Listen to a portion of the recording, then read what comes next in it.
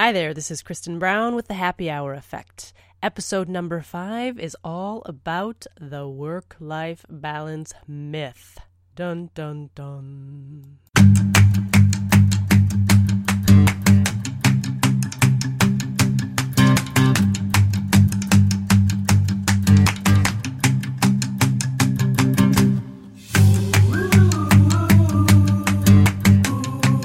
Hey, Kristen Brown here with the Happy Hour Effect. We are kicking off episode number 5 this week with a conversation on the work-life balance myth.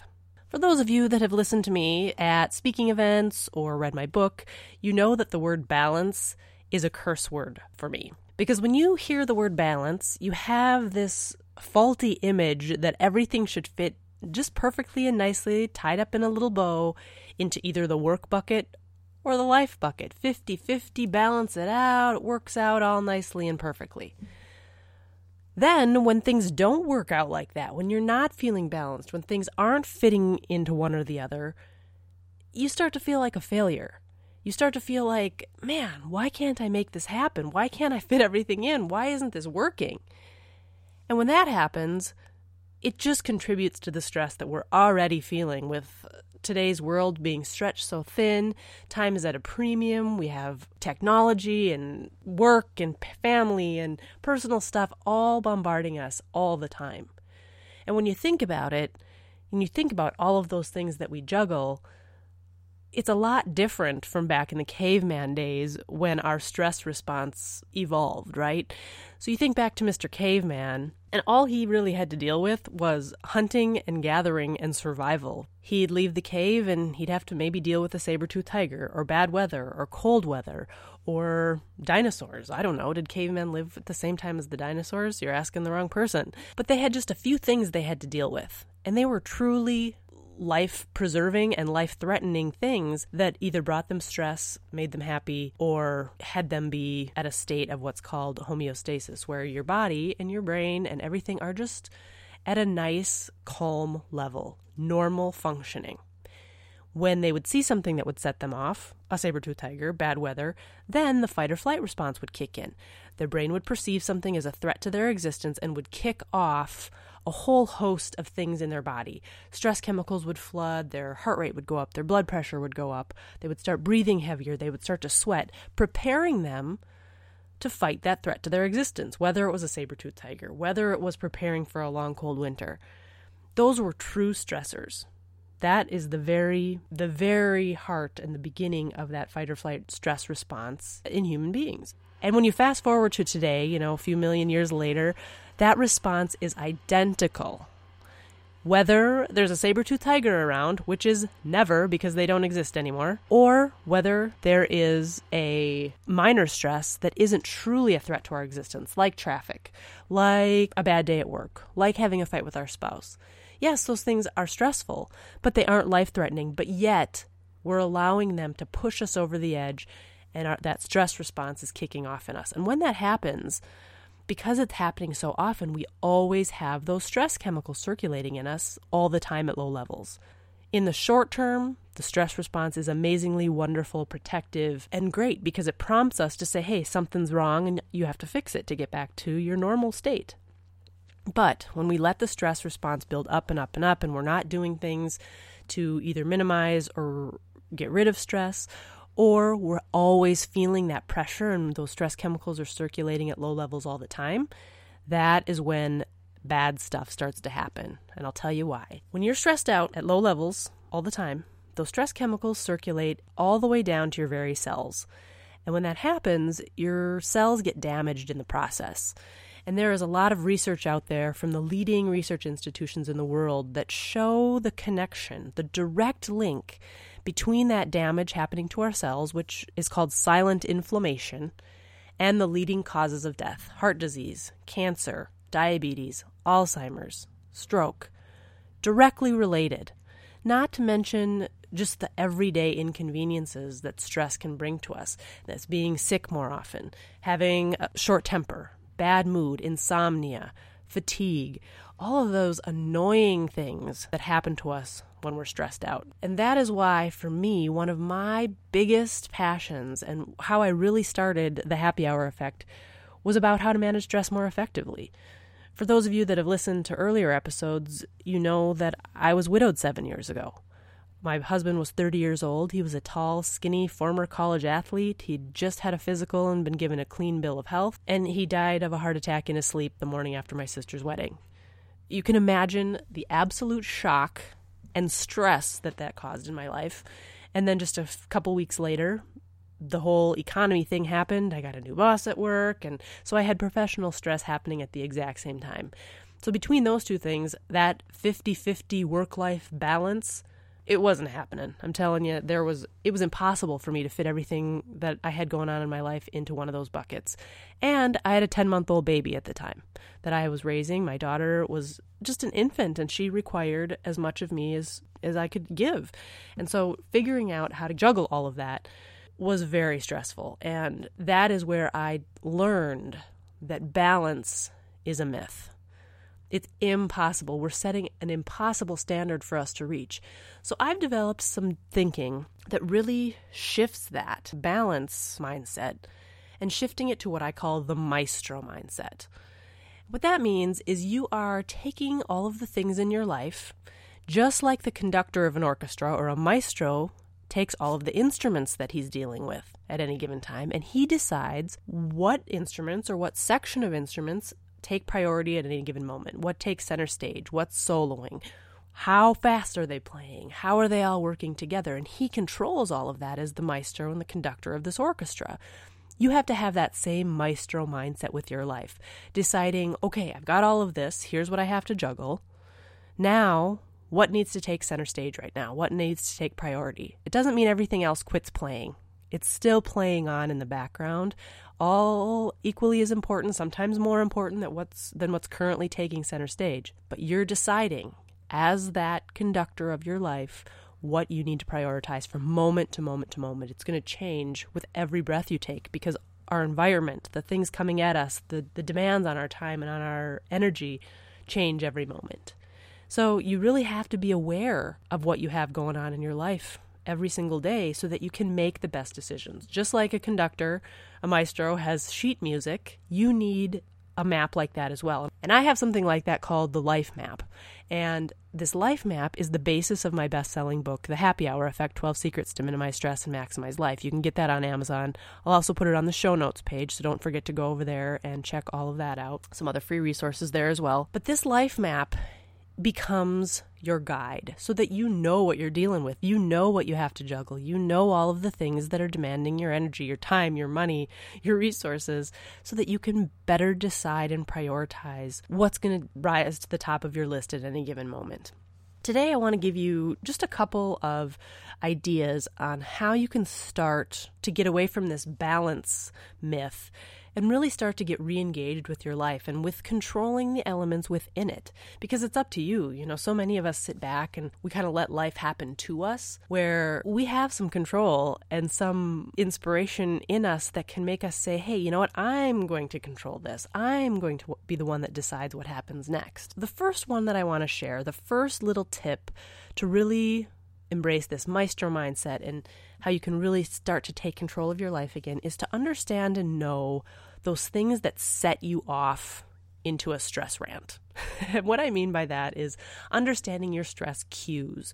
Now, in the Happy Hour Effect book, the life map walks you through that, and I'm happy to explain it further if the book doesn't work for you.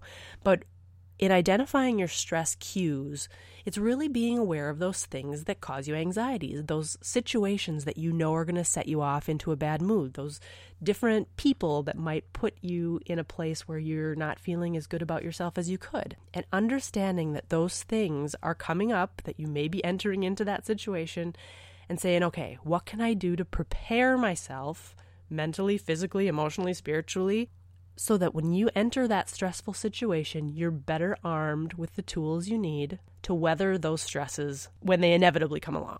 Okay, so that's number one, is knowing your stress cues. The second is to look at all of the things that you juggle. A lot of things that fill up your time are often de-energizing. It means those are things that make you think, ugh, I don't want to go, or you're driving there and you're just dreading going somewhere. Those things that you just don't want to do, but you feel like you have to. And looking at those things, those de-energizers, and saying, okay, is this something that contributes to my health, happiness, or safety? Does it contribute to my family's health, happiness, or safety?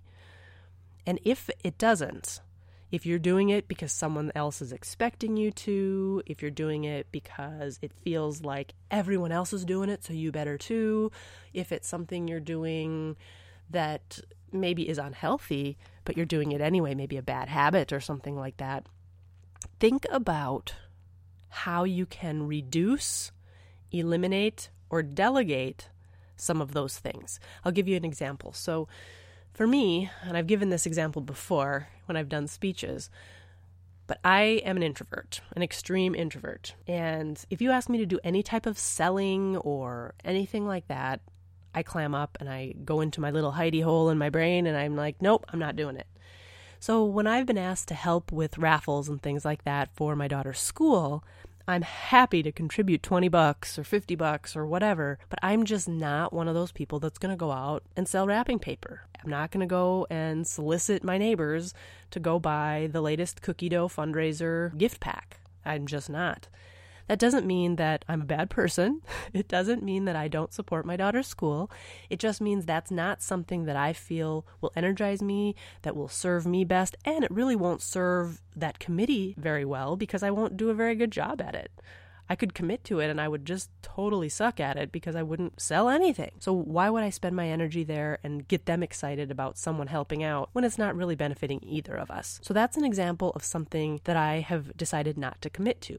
It's not something that I'm going to put on my to-do list. Sure, someone else maybe asks and other moms expect it and, say, hey, why aren't you doing this? But for me, it's not something that fits with my lifestyle and my needs. Another thing is house chores, cleaning, things like that. And so many people say they don't have the time, they hate cleaning, they hate chores. I always ask them first, what can you do to delegate, eliminate, or reduce? Oftentimes, they can delegate and get help from a spouse or from kids. Oftentimes, they can hire someone to help. And that's one thing I have never understood is why you do not hire a housekeeper. They are not that expensive. No matter how tight money gets, that is an expense that I will always incur because it saves me so much time. It allows me to have more time to spend with my daughter, to do things with people that I enjoy, and to do things like this. I would rather be hanging out with you or going to the park with my daughter than cleaning my house. I'm sorry, that's just the reality. And I'm willing to pay someone $50 to come into my house and clean. And I know in different markets of the country, it can be more expensive, less expensive. I know it really varies. But there are people out there that is their job, and they will come in and do a good job for you and save you so much time. So in that case, that's eliminating a stressor, a de-energizer. You can also reduce. A lot of people say, okay, Saturday morning, that's cleaning time. Well, does it have to be every Saturday? Maybe it's every other Saturday that you're deciding, okay, every other Saturday we're going to do like more of a deep clean. And then maybe for 15 minutes we're just going to do a quick pickup on the other Saturday so that it doesn't become so monopolizing of your time. So always think about those things that de-energize you, that stress you out. Reduce, eliminate, or delegate. And really use those criteria to help you make better decisions. The third thing I want to share with you today is to add in more stress cures. You know how I mentioned the stress cues before, the things that set you off? Well, there are also things that help us feel relaxed, that help us de-stress, right? I call those the stress cures. Those are the things that make you insanely happy. They bring you massive joy. They completely calm you down. You have to understand what your stress cures are and when they're going to be the most beneficial in your life. And the time that the stress cure is going to be the most beneficial is when you're in a situation with a stress cue, right? So say you know that every time you walk into work, there's that one person that sets you off. Sets you off, makes you crabby, makes you cranky, makes you stressed out. That means that when that situation is about to happen, before you even walk in the door, you have to have a plan for a stress cure that will be positioned strategically to balance out, not work-life balance, but balance out that stress cue, okay? And for everyone, the stress cures are different. For some people, for me personally, I love to meditate for a couple minutes, just some deep breaths, quieting of the mind. I know that sounds a little, how do you quiet your mind? It takes practice, but for me that works. I love to go for a little quick walk outside. I love to go surf the internet for a few minutes. I love to have something really yummy to eat. I love to go get my nails done. I love to go to get a massage. There are lots of things that you can do, and it's going to be different for every single person listening and for every single member of your family and friends as to what that cure is going to be. You need to be sure that you build in those stress cures, that me time, those times when you re-energize, those times you do your very favorite hobbies when life is at its most stressful.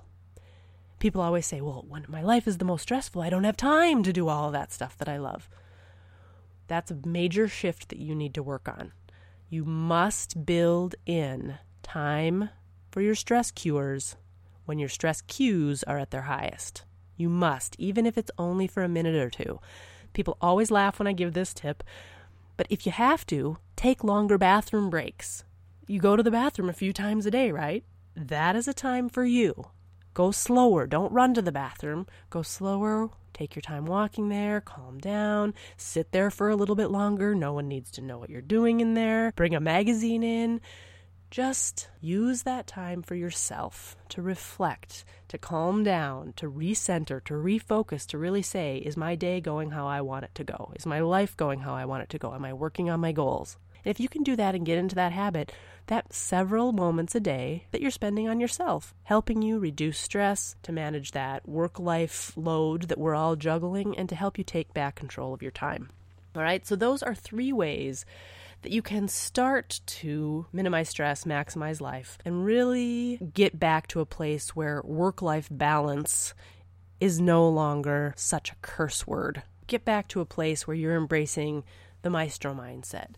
Get back to a place where you're feeling like your goals are taking front and center, where what you want to have happen for you and your loved ones is taking precedent over what other people are expecting of you. It's really, really important. And this is really especially important for my entrepreneur friends, because when you own your own business, or you're starting your own business, or you're even thinking about your own business, it monopolizes your time because it's your livelihood on the line.